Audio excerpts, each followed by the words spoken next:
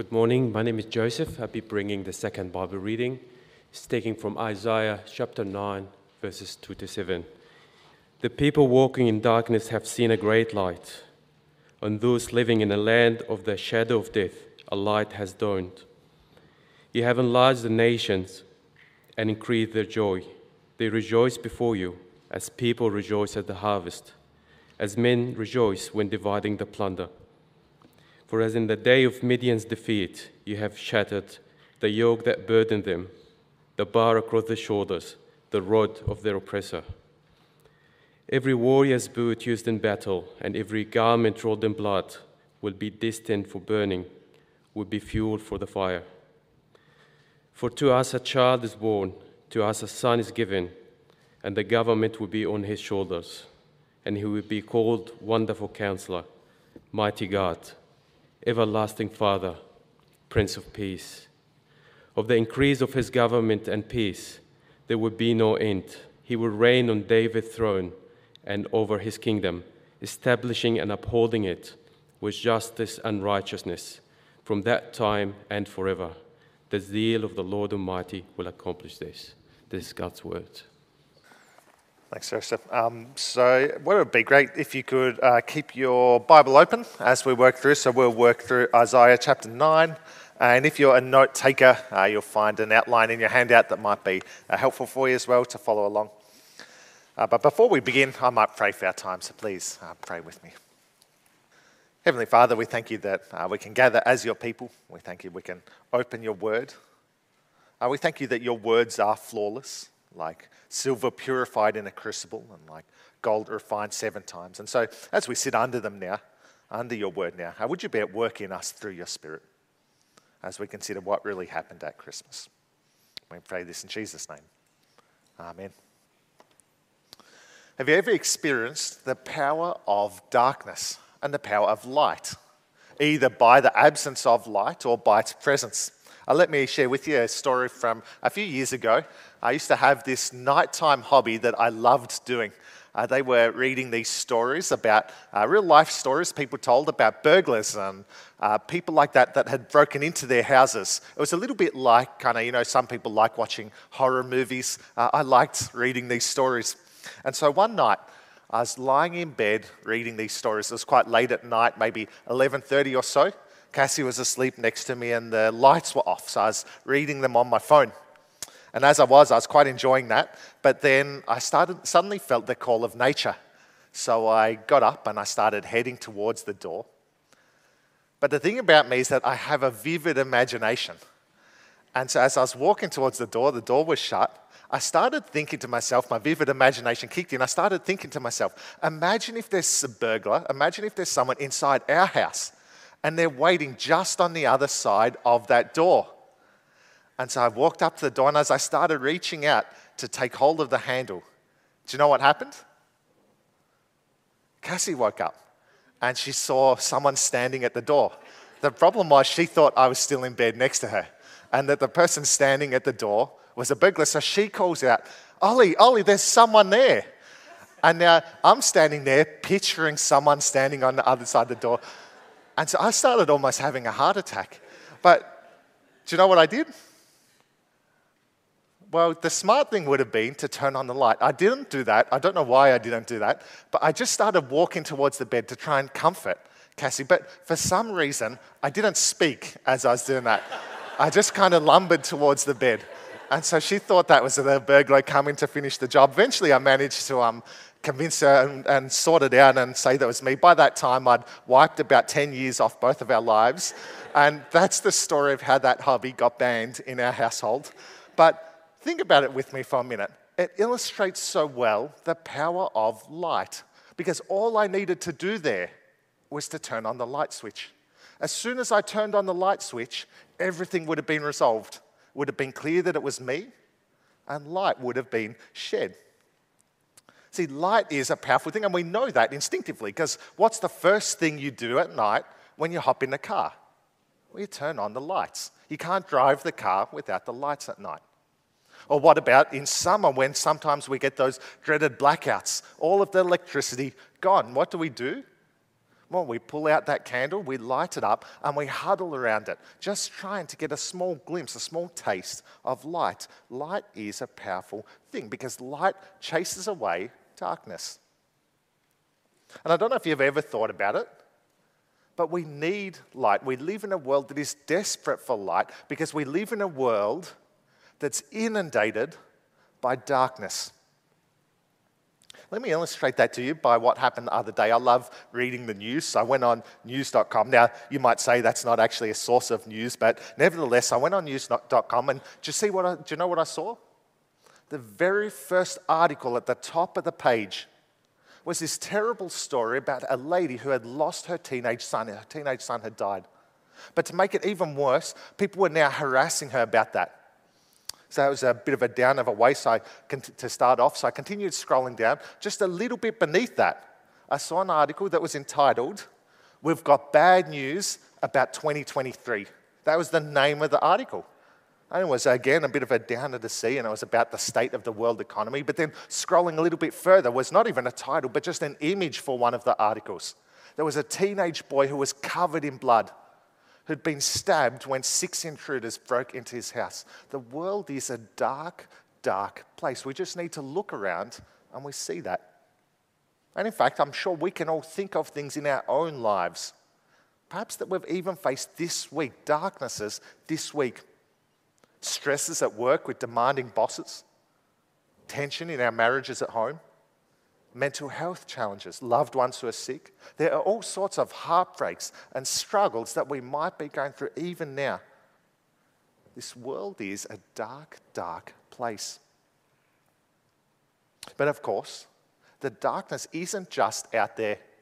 The darkness is in here as well. There's a famous book you might have heard of, The Gulag Archipelago. It's by a man called Alexander Solzhenitsyn. And what he describes in that book is his experience being in the Soviet prison system. And those prisons by the Soviet regime, they were like hell on earth. And as he's describing and as he's reflecting on the horror and the brutality and the cruelty of those prisons, he realizes that actually they're not a product of the evil and darkness that's kind of floating around out there. But actually, they're a product of the darkness of the human heart. And that actually, every single one of us is capable of something like that. It's got quite a profound quote. This is what he says. "If only there were evil people somewhere insidiously committing evil deeds, and that were necessary only to separate them from the rest of us and to destroy them. But the line dividing good and evil cuts through the heart of every human being." See, that's the problem with the darkness of this world. It's not just out there. It's also in our hearts. And I think deep down we all know that's true. We all know we've said and thought and done evil things, things that we are deeply ashamed of, things that we're not proud of. And that's why actually the darkness of the world is far worse than just a physical darkness. It's far worse than the darkness of a bedroom without light. It's far worse, actually, than even the deepest, darkest cave we can find. This is a darkness of the soul. This is an ultimate darkness. But what would it be like if darkness was gone forever? What would it be like if all of the sadness and all of the anguish and all of the horror was gone forever? What would it be like if light had flooded into the world? Well, that is the message of Christmas. As we've heard, our series this year is exploring what really happened at Christmas. And today we'll see what happened, or at least part of what happened. God brightened up. God sent light down into the world to deal with the darkness. And in fact, in our Isaiah passage, that's what we see straight away. Have a look at verse 2. "The people walking in darkness have seen a great light. On those living in the land of deep darkness, a light has dawned." See, this light has come. Light's come into the world, but actually not just any light. Did you see how it's described there? A great light. And that's what we need. The bigger a light is, the more darkness it's able to chase away. This here is a torch that church gave me for my ordination, and I really like this torch. It's a bright torch. It's got my name engraved on there. And what I really like as well is it's quite hefty. So it doubles as a weapon in case someone breaks into our house. But it's a good light. But imagine if I came into this church at night and I turned the torch on. Would it chase away all the darkness in here? Would it completely light up this building? Well, of course not. It's not big enough to do that. To do that, we need the lights up above us, those giant lights we see there. But even those giant lights, they're not big enough to chase away the darkness outside of the building. To do that, we need a light even bigger. We need the sun. The sun chases away all that darkness in the world. But even a light as big as the sun can't chase away the deeper darkness of our hearts, the deeper darkness of the world. To do that, we need an even greater light. Now, we might say, well, what's brighter than the light of the sun? And a scientist might say, well, there's nothing that's brighter than the light of the sun. But actually, what the Bible says is that there is a light that's even brighter, even greater than the light of the sun. See, the sun only chases away physical darkness, but this light chases away spiritual darkness. The sun only shines light on part of the world at each time, but this light shines on the whole of the world all the time.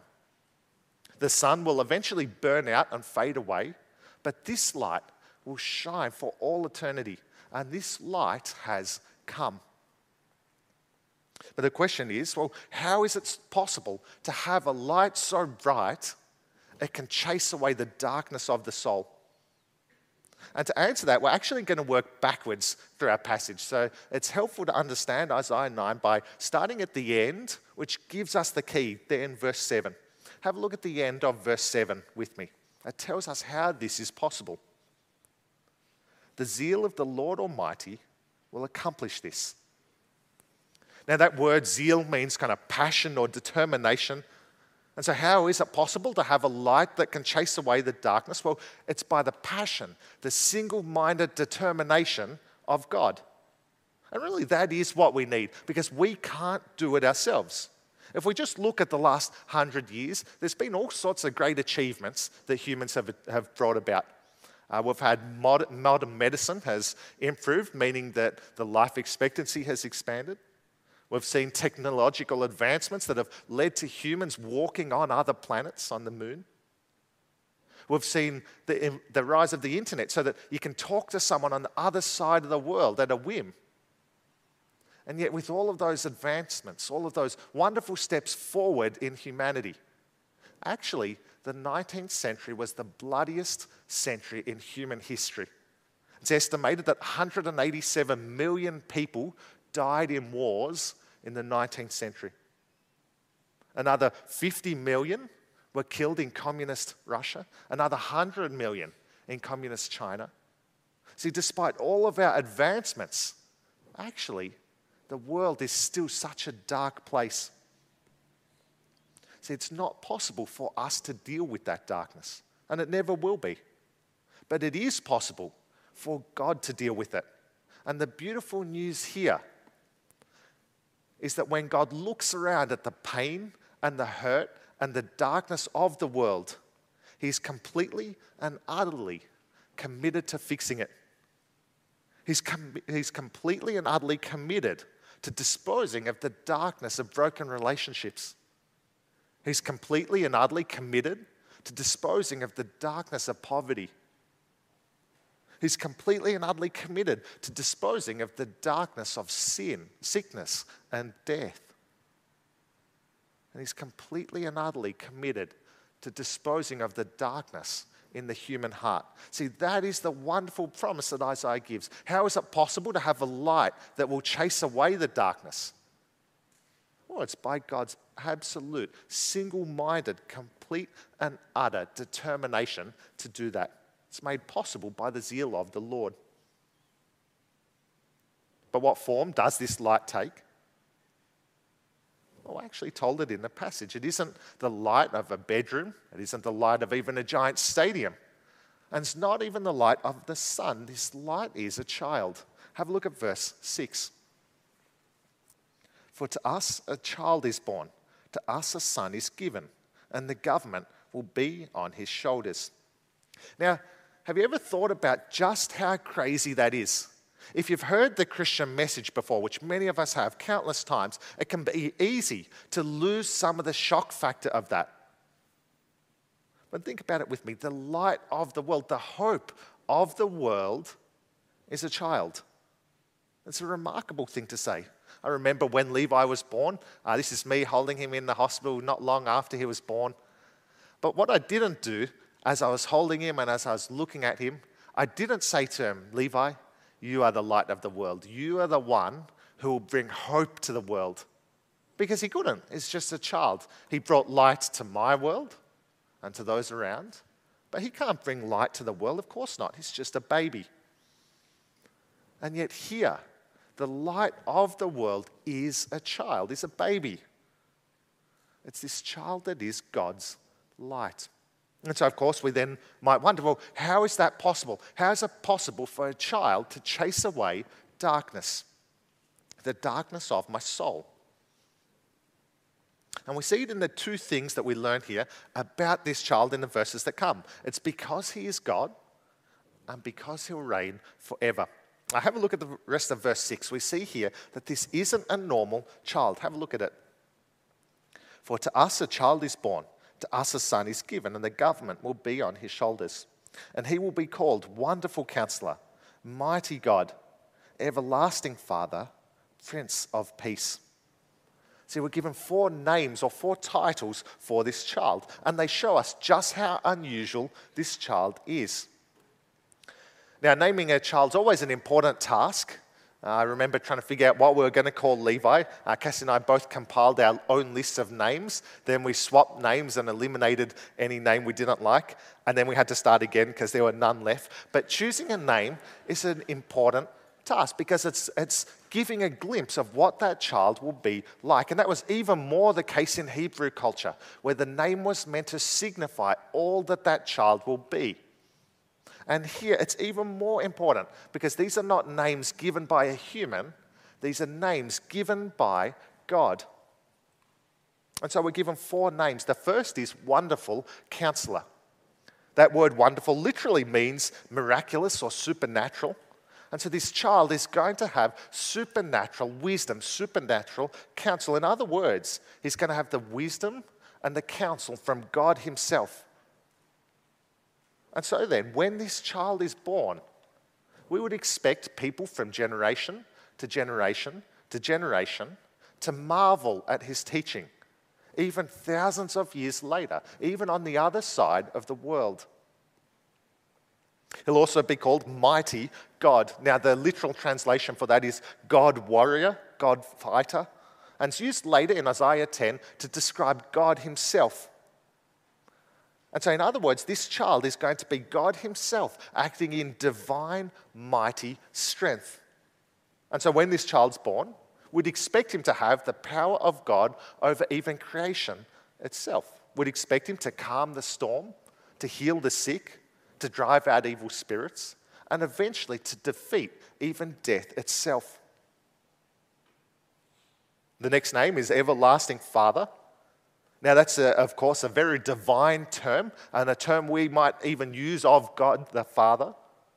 But the point here is that he will be like everything that's perfect about a father. He'll be the pattern of everything that's good about a dad. That is, he'll be a protector, a carer, a provider. And so when this child's born, we'd expect him to have compassion on the crowds, to want to protect and feed the needy, to even lay down his life for those he loves. And then finally, Prince of Peace. Not peace here on earth between men, but peace between man and God.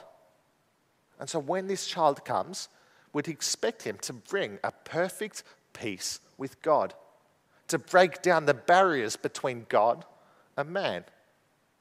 See, how can we have light?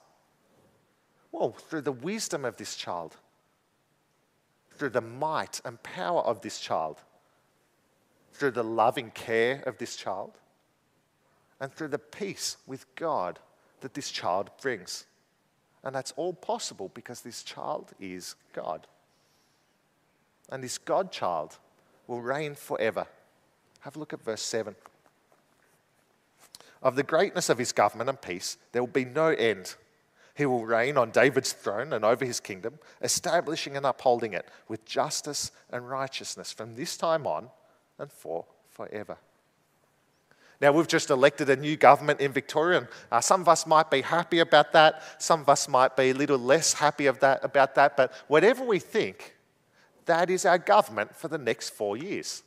But only for 4 years. Then we head back to the ballot box again and we get to vote in a new government. That's the way our system works. Premiers are in power for a set period of time and then they're gone.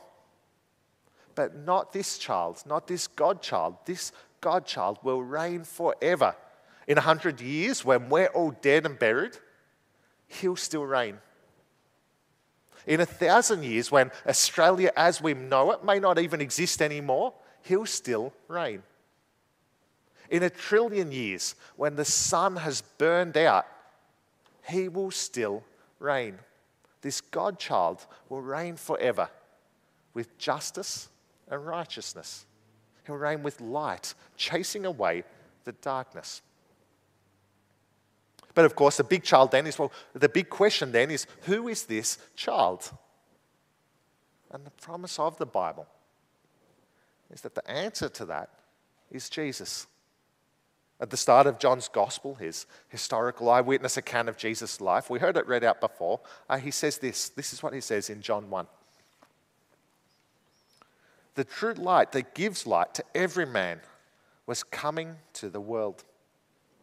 Let me read that again. The true light that gives light to every man was coming to the world.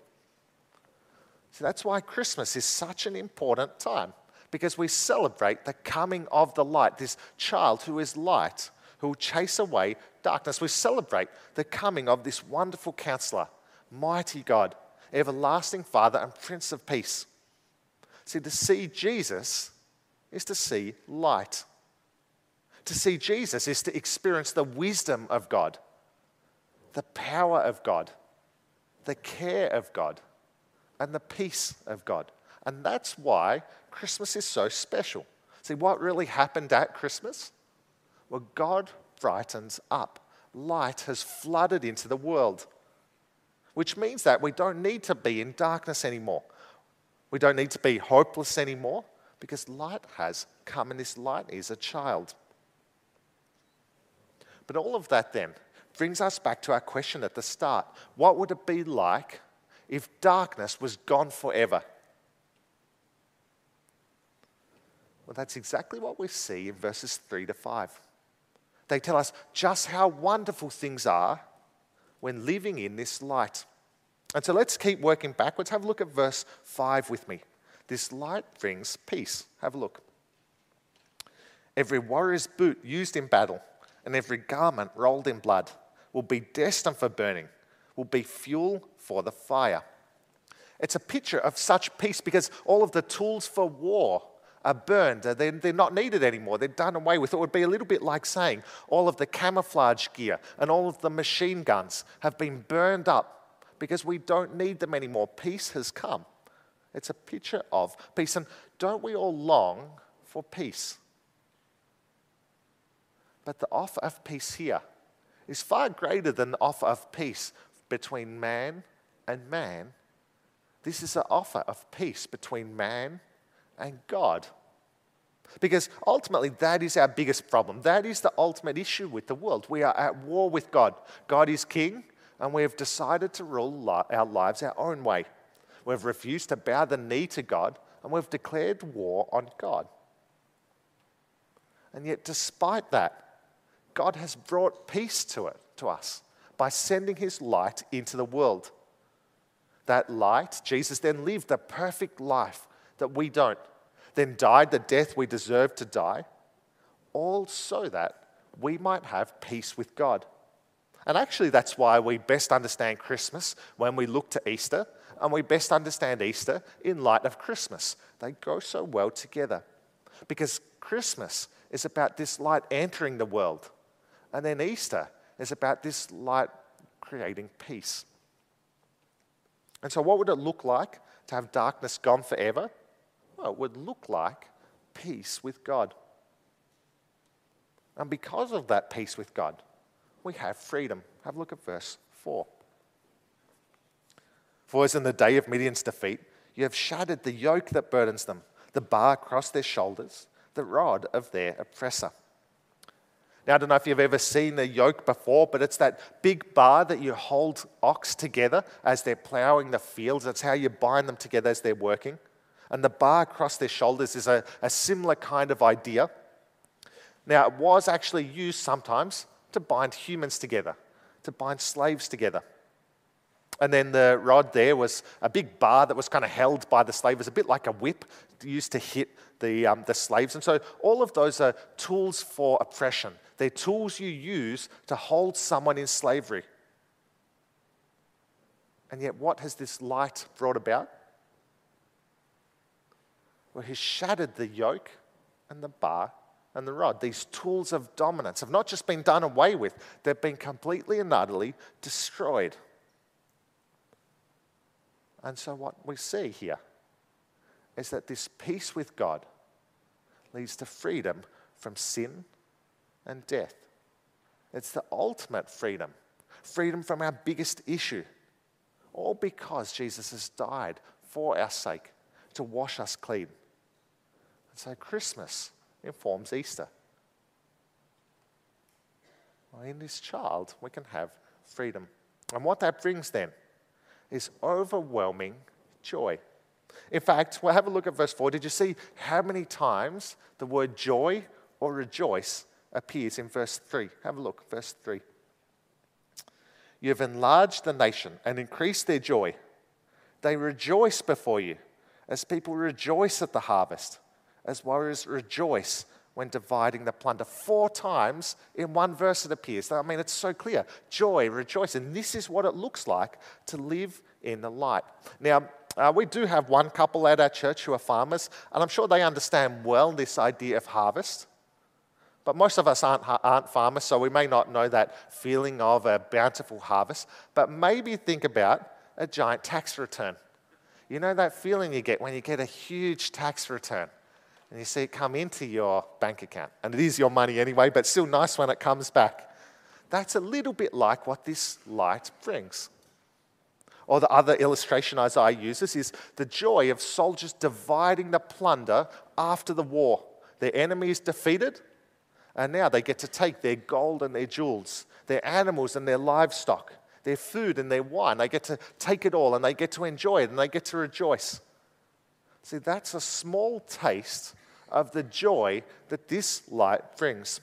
But of course, the joy that this light brings is a joy far greater than a harvest or a tax return or dividing plunder.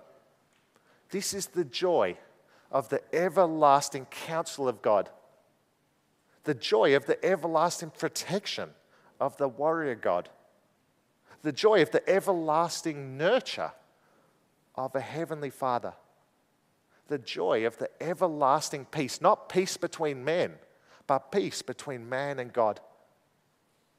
And so because of that, even when we're feeling the weight of the darkness of the world, we can still have joy. Because we know that there's light at the end of the tunnel. There's hope.